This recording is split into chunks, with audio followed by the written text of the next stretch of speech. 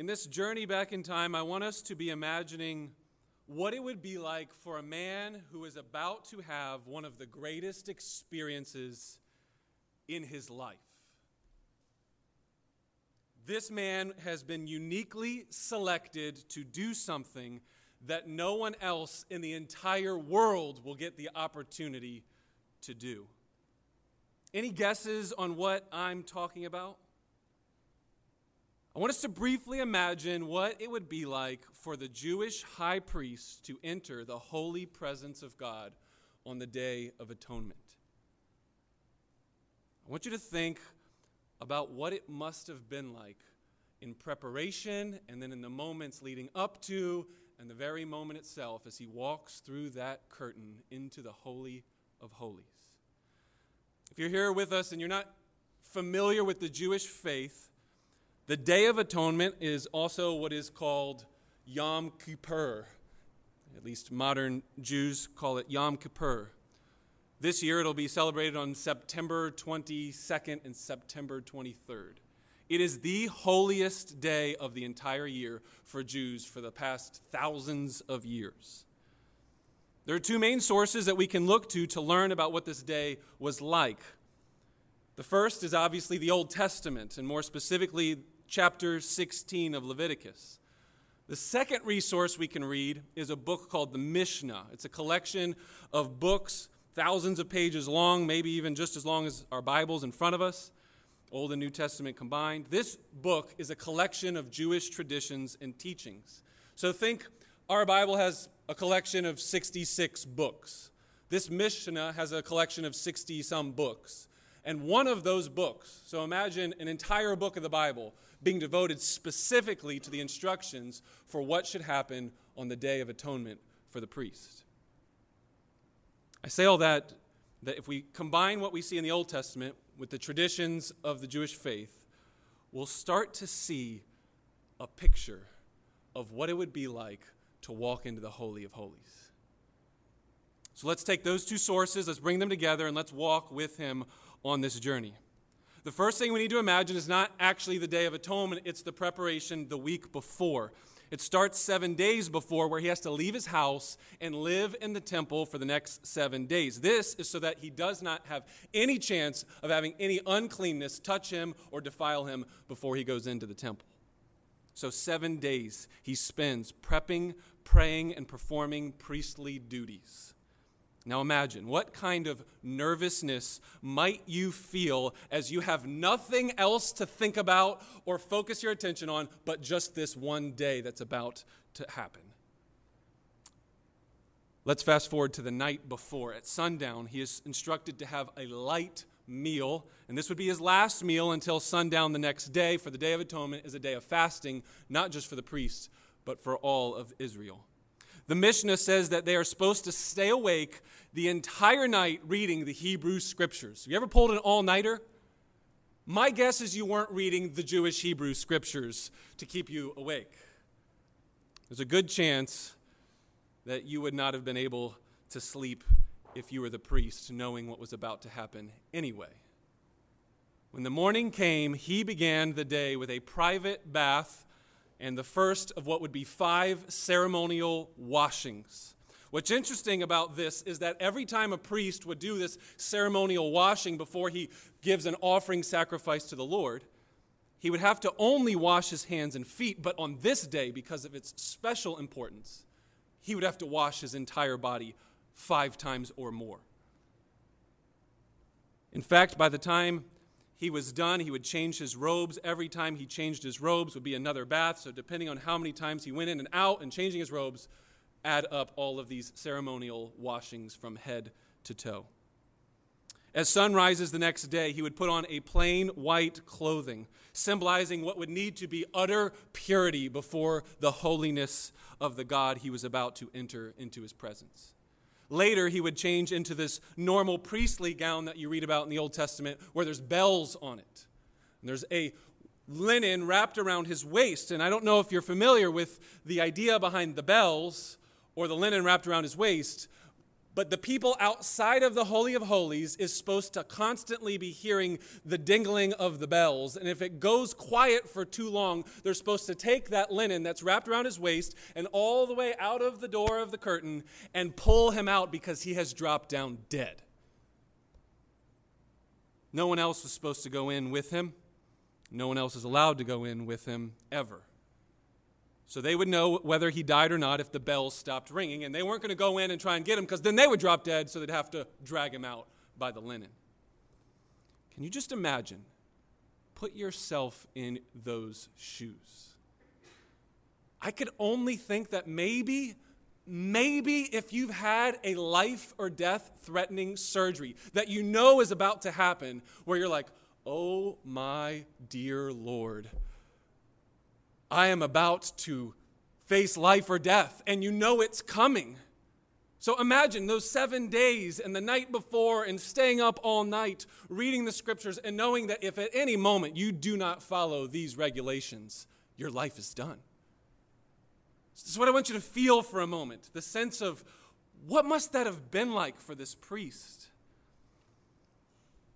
In Leviticus chapter 16, verses 1 through 5, as it gives the explanations for the Day of Atonement, you'll see in the first 5 verses, it's a reminder right from the beginning, hey, remember these instructions, because do you know what happened to Aaron's sons when they offered fire before the Lord?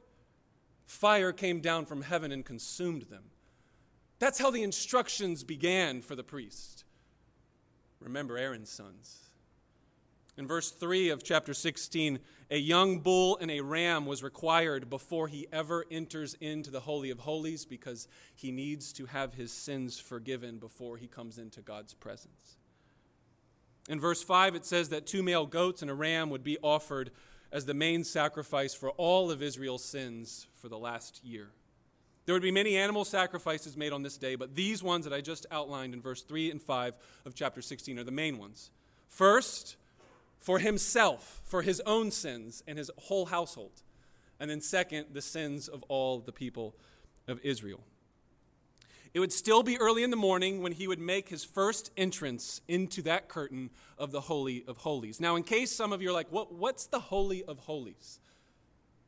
The Holy of Holies would have been the third level of the temple. So think of the temple walls, and you walk in, you are now standing in what is called the outer court. That's level 1. Then inside of the outer court, there's an altar, and there's other things going on, but then there's this room. And inside of this room, you enter the inner court. That's level 2. And then inside of the inner court, inside of the outer court, is level 3, where you step in to the Holy of Holies, the most holy place in all of the earth, where God's presence is known to dwell around some furniture called the mercy seat. So that's the picture here.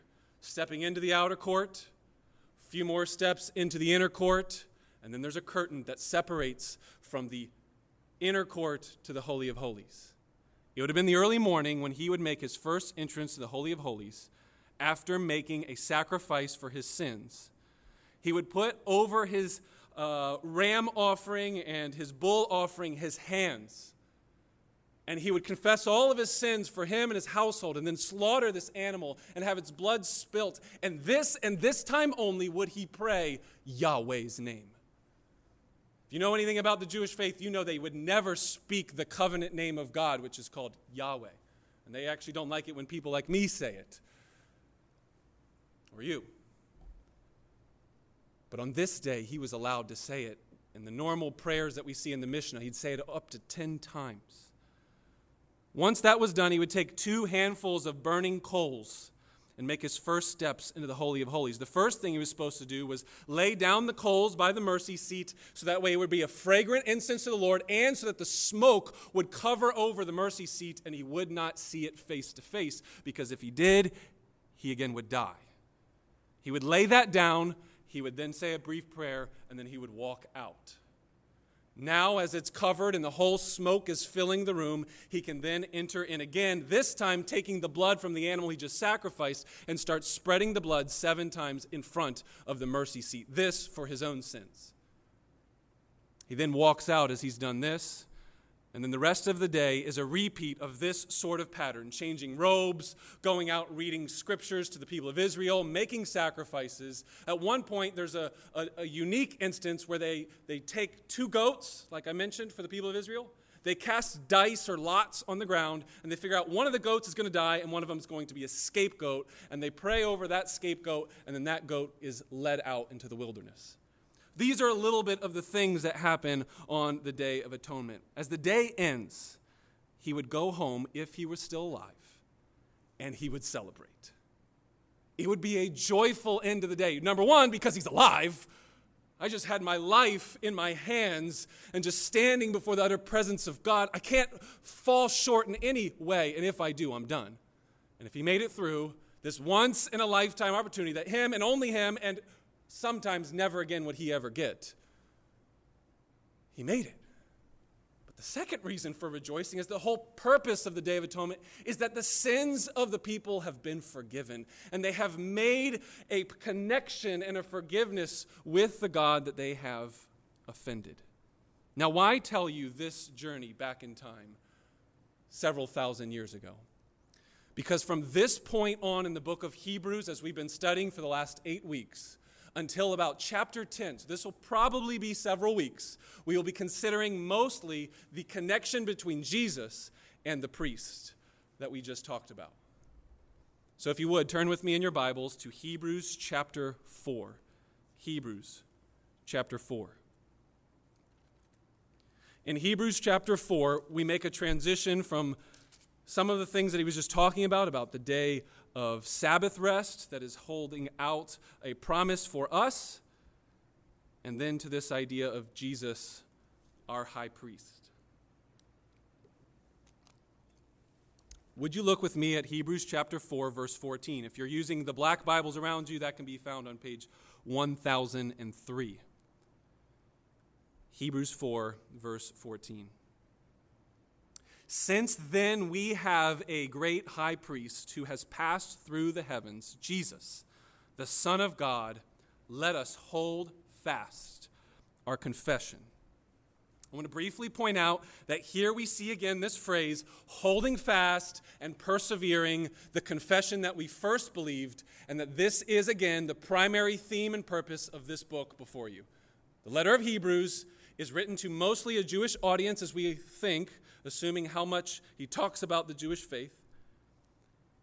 And it seems like what he's trying to help them understand is that Jesus Christ is the only way to their salvation. He is the only way to the rest that they can receive that we looked at last week. He is the only sacrifice. He is the only priest. If you reject Jesus, you have nothing else to turn to.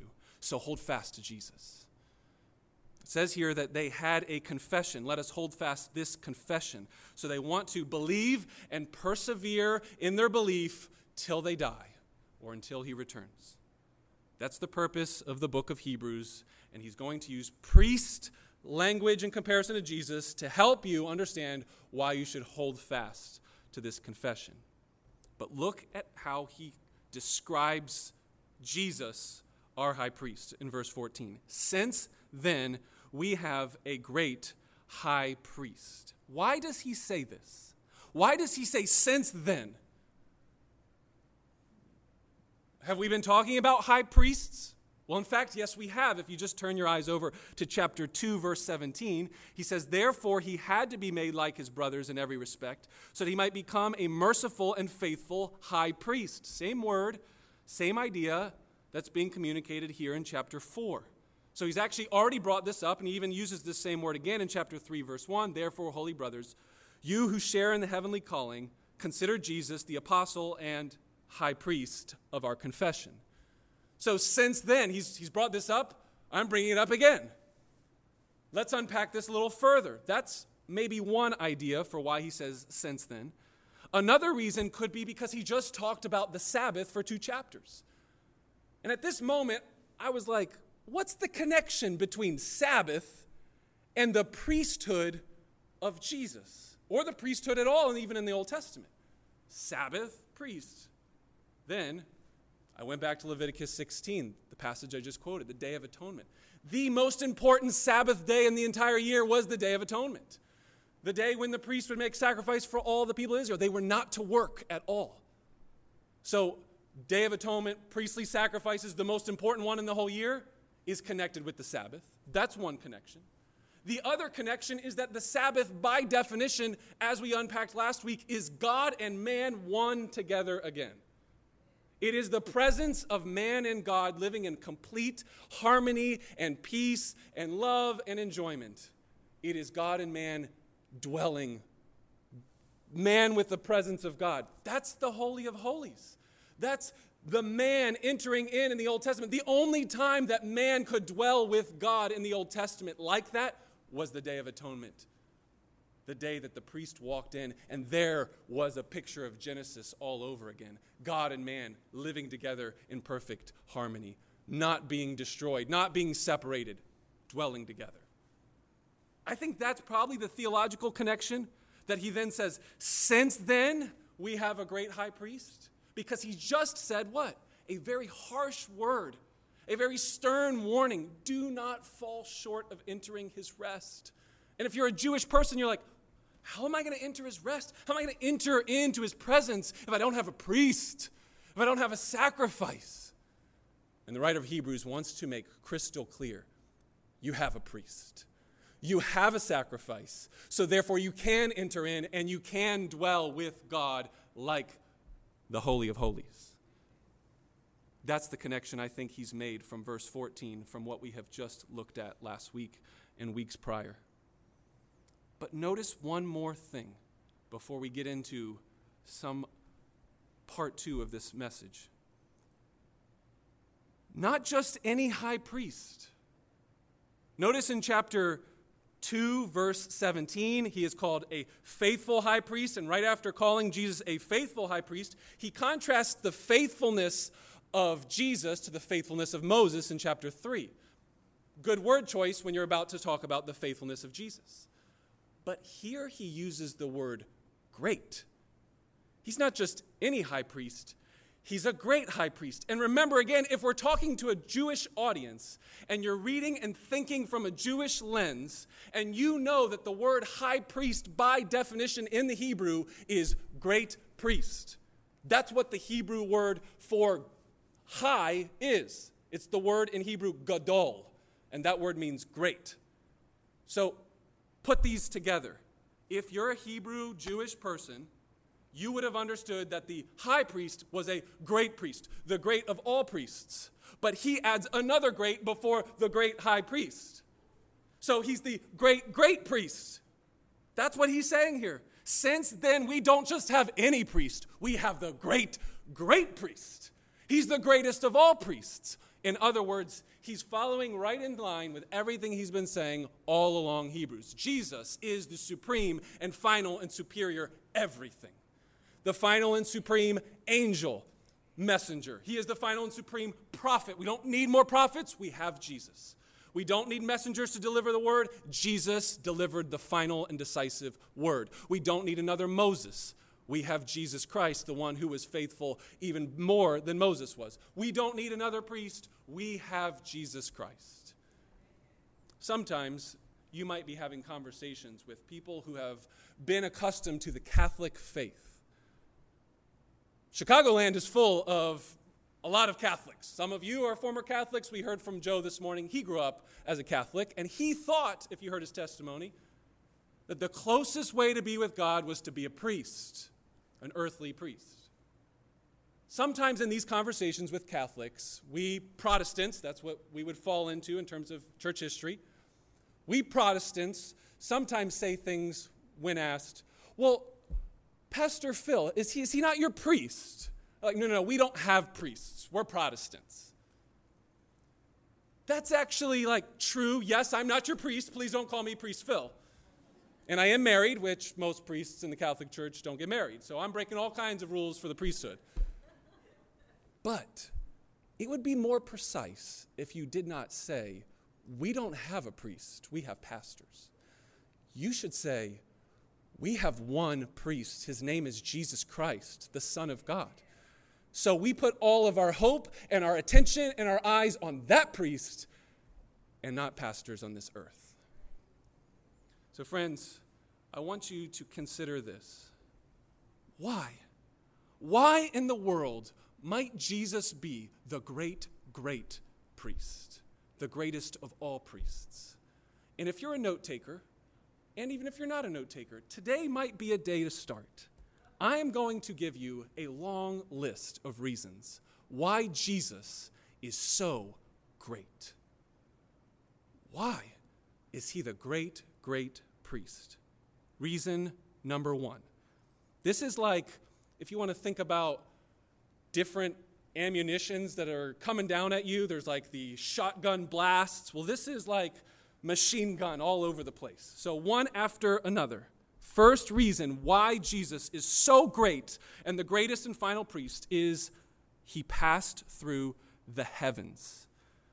Chapter 4, verse 14. Since then, we have a great high priest who passed through the heavens. What does this mean? It means that what the priests were trying to do as they stepped into the outer court, then the inner court, and then the Holy of Holies was just a picture of what it would be like when Jesus Christ would step through the first atmosphere and then the eternal or then the sky up above, and then the third and final heaven. We've talked about this in our heaven series, that most biblical scholars and passages of Scripture, there's multiple heavens, but these heavens are talking about the sky, and it's talking about the stars, and it's talking about the place where God dwells. That's the third heaven. And we know that when Jesus died, he rose again. And when he rose again, he ascended into heaven and never died again. And as he ascended, he shot up through the sky, he shot up through the stars, and they couldn't even see him anymore. And there Jesus dwells in heaven forever. If you're wondering, where's Jesus? He is with God in that place that is called the third heaven, or the heavens, where God dwells. He is in that place. In other words, Jesus right now is in the fulfillment of what the Holy of Holies was always pointing to be. That's reason number one. Jesus passed through the heavens. Reason number two. He passed through the heavens. Passed. You don't see it because you don't understand perfect tense and it's not in the English. But you could say it this way. He entered the heavens and stayed there forever and ever. He will be with God and dwell with him in the heavens until he brings heaven back to earth. But he will always be with God in heaven forever. It starts to happen and continues to happen forever. What's the significance of that? It means that he stayed in the Holy of Holies. He did not go in the temple and then out of the temple and change his garment and then not change his garment. He didn't have to wash himself and then rewash himself to get in and out and all of these. He stayed. In fact, chapter 1, verse 3 says he sat down. Chapter 8, verse 1 and 2 says the main point that we're talking about here in the book of Hebrews is that Jesus Christ is our great, great priest. He sat down at the right hand of the Majesty on high. Hebrews 8, 1 and 2. Do you get the picture? The priests were never sitting down when they went in the Holy of Holies. Then all the people would start yanking on him. Yeah, you're going to die. I don't hear the bells ringing anymore. What's going on in there? I don't hear the jingling. He's supposed to go in and out, in and out. His life's on the line. Not Jesus. He goes into the presence of God and he sits down and he stays. Reason number 3. Jesus is fully God. That's why he's the great, great priest, because he is the God priest. Look at what verse 14 says. He passed through the heavens, the Son of God. Jesus, the Son of God. Jesus is fully God as he takes on human flesh, which is why they put Jesus next to Son of God. All through this passage and passages we've looked at already in chapter 2 are trying to help us understand that Jesus is both God and man in perfect harmony. So reason number 3 is that Jesus is fully God. Reason number 4 is that Jesus is fully man. Notice the way the emphasis on this being man is helpful when we understand that Jesus is a priest. Jesus is fully man. Therefore, in verse 15 of chapter 4, it says, "For we do not have a high priest who is unable to sympathize with our weakness, but one who in every respect has been tempted as we are." Because he is fully man, he has suffered and been tempted in every way that you and I have. This makes him a good priest, because a priest is to identify and represent his people. If Jesus never becomes fully man, then he can't represent his people. That's us, and we need him to become fully man. We are his people that he made a sacrifice for. This shows the glories of Jesus' compassion. The scriptures here use the word that he suffered with when it talks about being made sympathizing with our weakness. That word sympathizing is to suffer with someone. I think one of the best ways for you to understand what that's like is when your body has one ailment in one part of the body and the rest of the body is affected by it. They're connected to one another, and because they're so united and connected to one another, even though your hand is the one hurting, your other hand is applying empathy and sympathy because it feels its pain. That's the word here. Jesus feels our pain. He knows what it's like to suffer and have temptation and face all that we have to face as finite humans. In fact, look at chapter 5, verse 1. "For every high priest chosen from among men is appointed to act on behalf of men in relation to God, to offer gifts and sacrifices for sins." If Jesus was not fully man, he could never be our priest. Number 5. He wasn't just fully man. He was the only perfect man who never sinned. So, the reason why he's the great, great priest is because he never sinned. Never once sinned. This is amazing. If you could take one of the points and dwell on this for a long time, I might choose this one. Never once said anything that he wishes he didn't say. Never once had a thought that he should not have thought.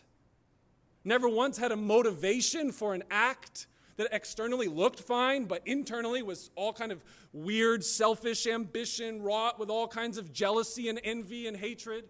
Never. Never for a second.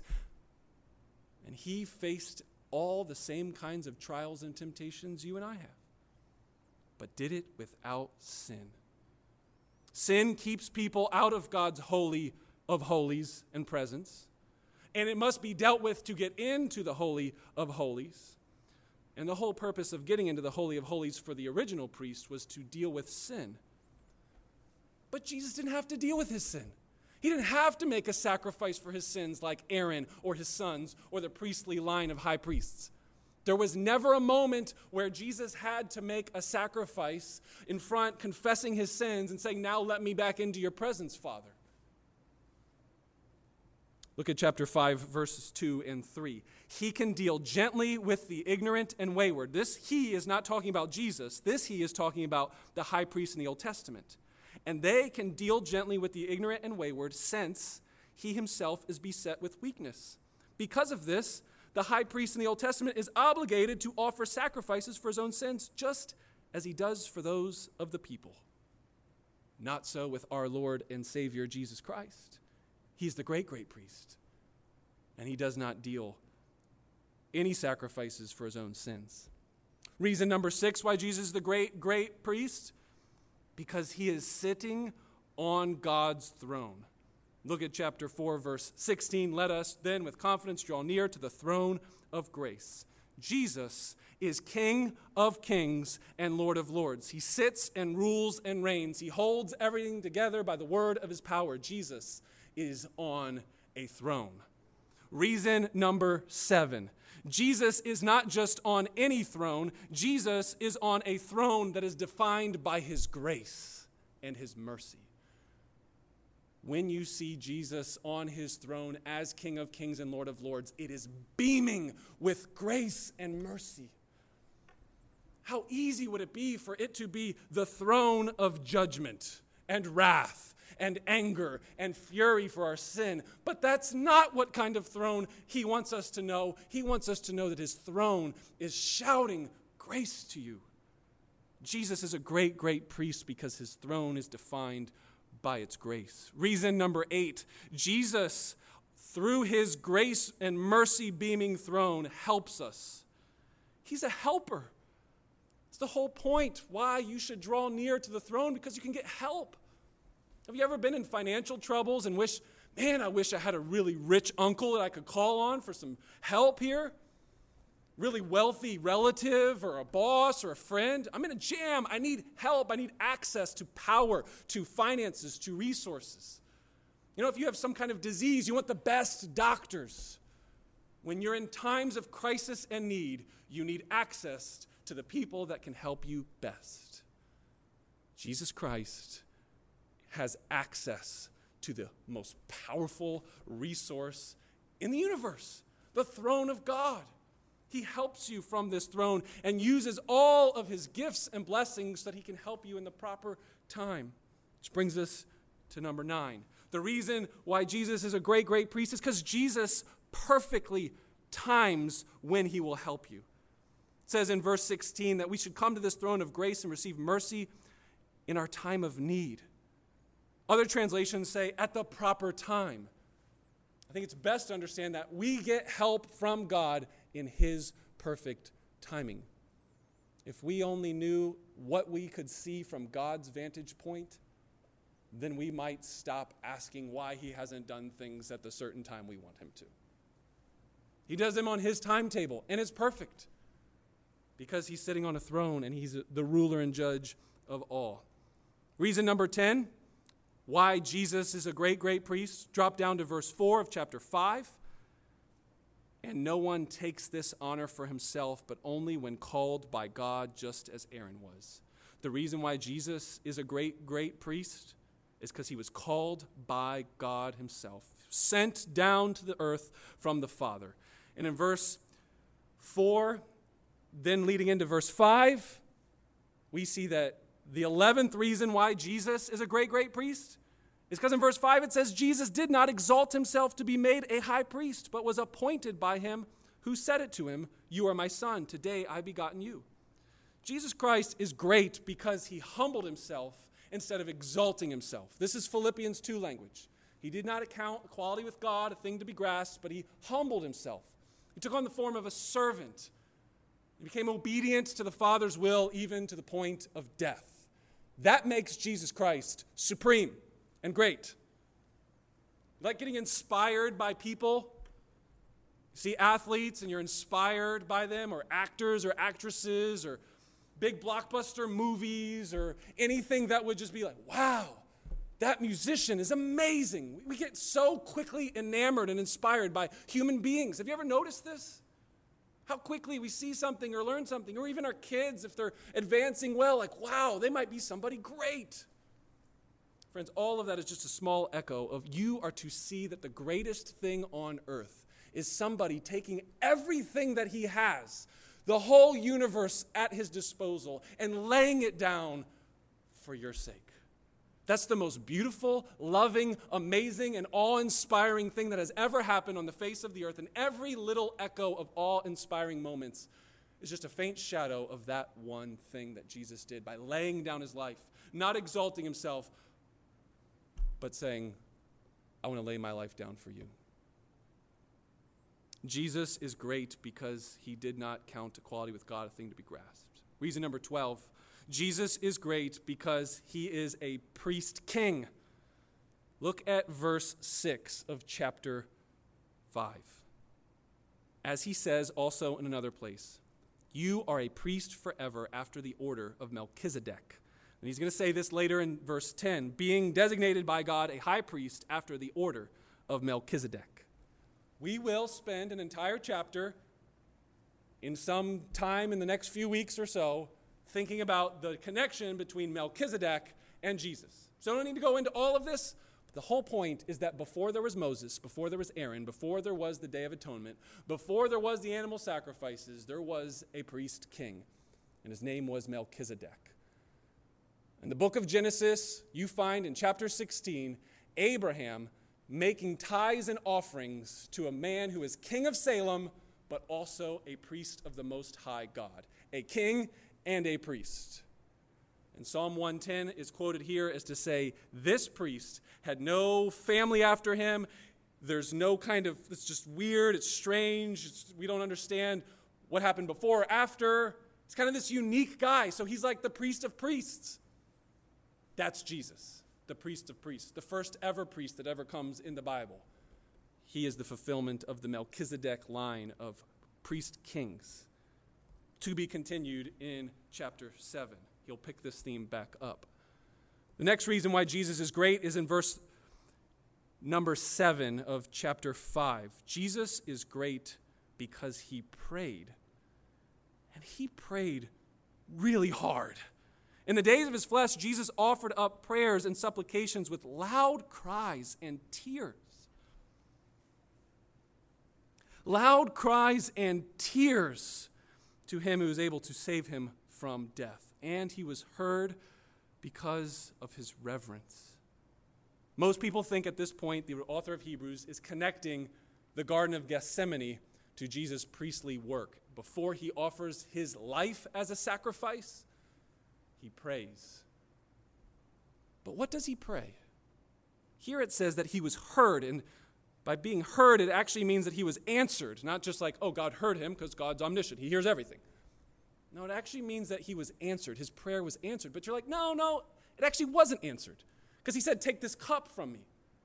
But actually, that wasn't the only thing he prayed. He said, not my will, but yours be done. That was heard. That was answered. And the Father's will was accomplished because his will was to crush the Son. And so therefore, the Son was crushed and his prayer was heard. Because again, Jesus wasn't trying to exalt himself. But in his humanness, he did not want to bear the cup. But in his perfect submission to the Father, he bore the cup and drank every last drop. His prayers were heard. Reason number 14, Jesus' prayers were answered because of his reverence. His reverence is highlighted here as the reason for the answer to his prayers. Friends, I don't know about you, but I think something that's hurting our churches and our Christian society is a lack of reverence, casualness. My former pastor would always say, casualness in American churches is seen to be the height of intimacy with God. That's not true in the Old Testament, and that doesn't seem to be even true here. Jesus was heard in the Garden of Gethsemane because of his reverence.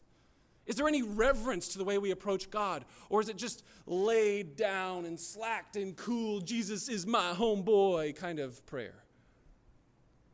Friends, this is very common, and if you've not been exposed to it, our churches are full of people that are deceived in thinking that God should be played with lightly.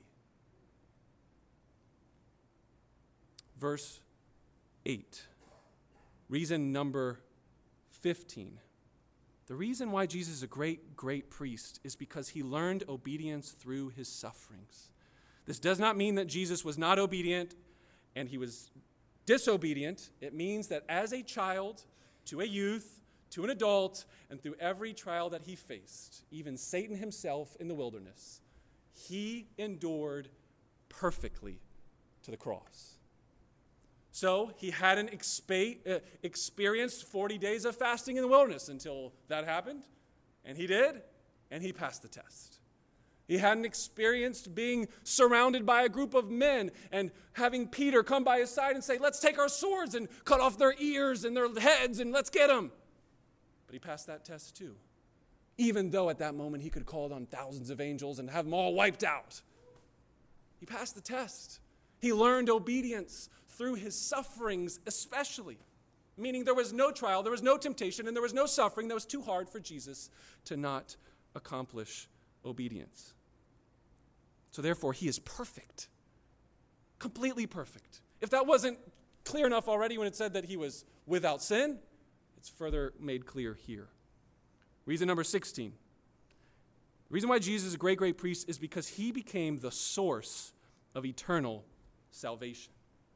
Jesus became the source of eternal salvation. Our salvation is eternal because Jesus is eternal and he lives in eternity, and we join with him in the God and man being one together as he brings heaven down to earth. Therefore, our salvation, the end and climactic result of our salvation, is eternity with God. Reason number 17 why Jesus is great, and by the way, this is the last and final reason, is because he changes your heart to obey him. Notice the way that passage here in verse 9 says that he became perfect and the source of eternal salvation to whom? To all who obey him. So if it's not clear for you sitting here this morning, if you're new to Christianity, if you're not sure what it means to be a Christian, if you're wanting to know, how do I get into heaven? Any of those kind of basic questions. The answer is made clear here that Jesus Christ becomes the source of salvation for all eternity, not on the basis of your obedience. Otherwise, he would have made that clear and said, Jesus becomes the source of something else, and your obedience is the source of your salvation. The source of your salvation is Jesus Christ's priestly work on the cross, sacrificing his blood for your sins as the priest did on the Day of Atonement. In other words, he saves you in spite of your disobedience, but when he saves you, he makes you obedient as you put your faith alone in Jesus as the source of our salvation. What this passage makes clear is that anybody who truly believes, that faith will never be alone. Faith alone is how we get saved, but that faith always is accompanied by obedience to Jesus Christ. So, are you a Christian this morning? You will know if you are obediently following Jesus Christ. He is your priest king. He is the God-man. He is the one who has performed your eternal salvation. How can we sum all of this up? What makes Jesus Christ so great? Answer: we can now draw near to God. Take all of these 17 reasons and put them in one simple answer, and it goes like this. God and man were separated because of our sin, and therefore we could not be in his eternal rest. We could not dwell in the holy of holies of God's presence because our sin has separated us from God. Therefore, all throughout the Old Testament Jewish history, there was small little shadows and glimpses and pictures of what it would be like for God and man to be back together again. So there you had the temple and you had the Holy of Holies. But what Jesus Christ has done was to say those small pictures and shadows has come all to fruition as he becomes our priest king, as he dies on a cross for sins, as he rises again from the dead, as he ascends into heaven and passes through the heavens, and as he sits down at the right hand of the Father on high. There is now forever a priest and an access to the Father now. Not later, not once a year, not a few times on that one day once a year. Every moment of every single day, there is access to the Holy of Holies for you. That, my friends, is incredibly good news. If you have any desire to be with God, and that's what you were made for. That's what the longing in your heart is trying to tell you. I'm made for something great. That greatness is God. And you can't stand in his great holy presence because of your sin. So turn to Jesus. Put your faith and trust in Jesus and draw near to Jesus, because he will give you help in your time of need. One of the measures of whether you are a mature or an immature Christian is whether or not when you sin, you start running away from God or running to Jesus Christ. If you have sinned this morning or last night or this week and you feel guilty, feel shameful, feel like I'm embarrassed to confess this, take it to Jesus. Draw near to his throne of grace. He gives mercy and help in your time of need. Do you have needs this morning? Do you need help? Friend, I would hope you see your helplessness, your need for a Savior, and your need for a priest king, the greatest of all priests. This is good news that we can draw near with confidence, with boldness every single day, even today, even now. Friend, I would urge you as we close out our service this morning that as we take the Lord's Supper, use that time to draw near to Jesus. Let's pray together.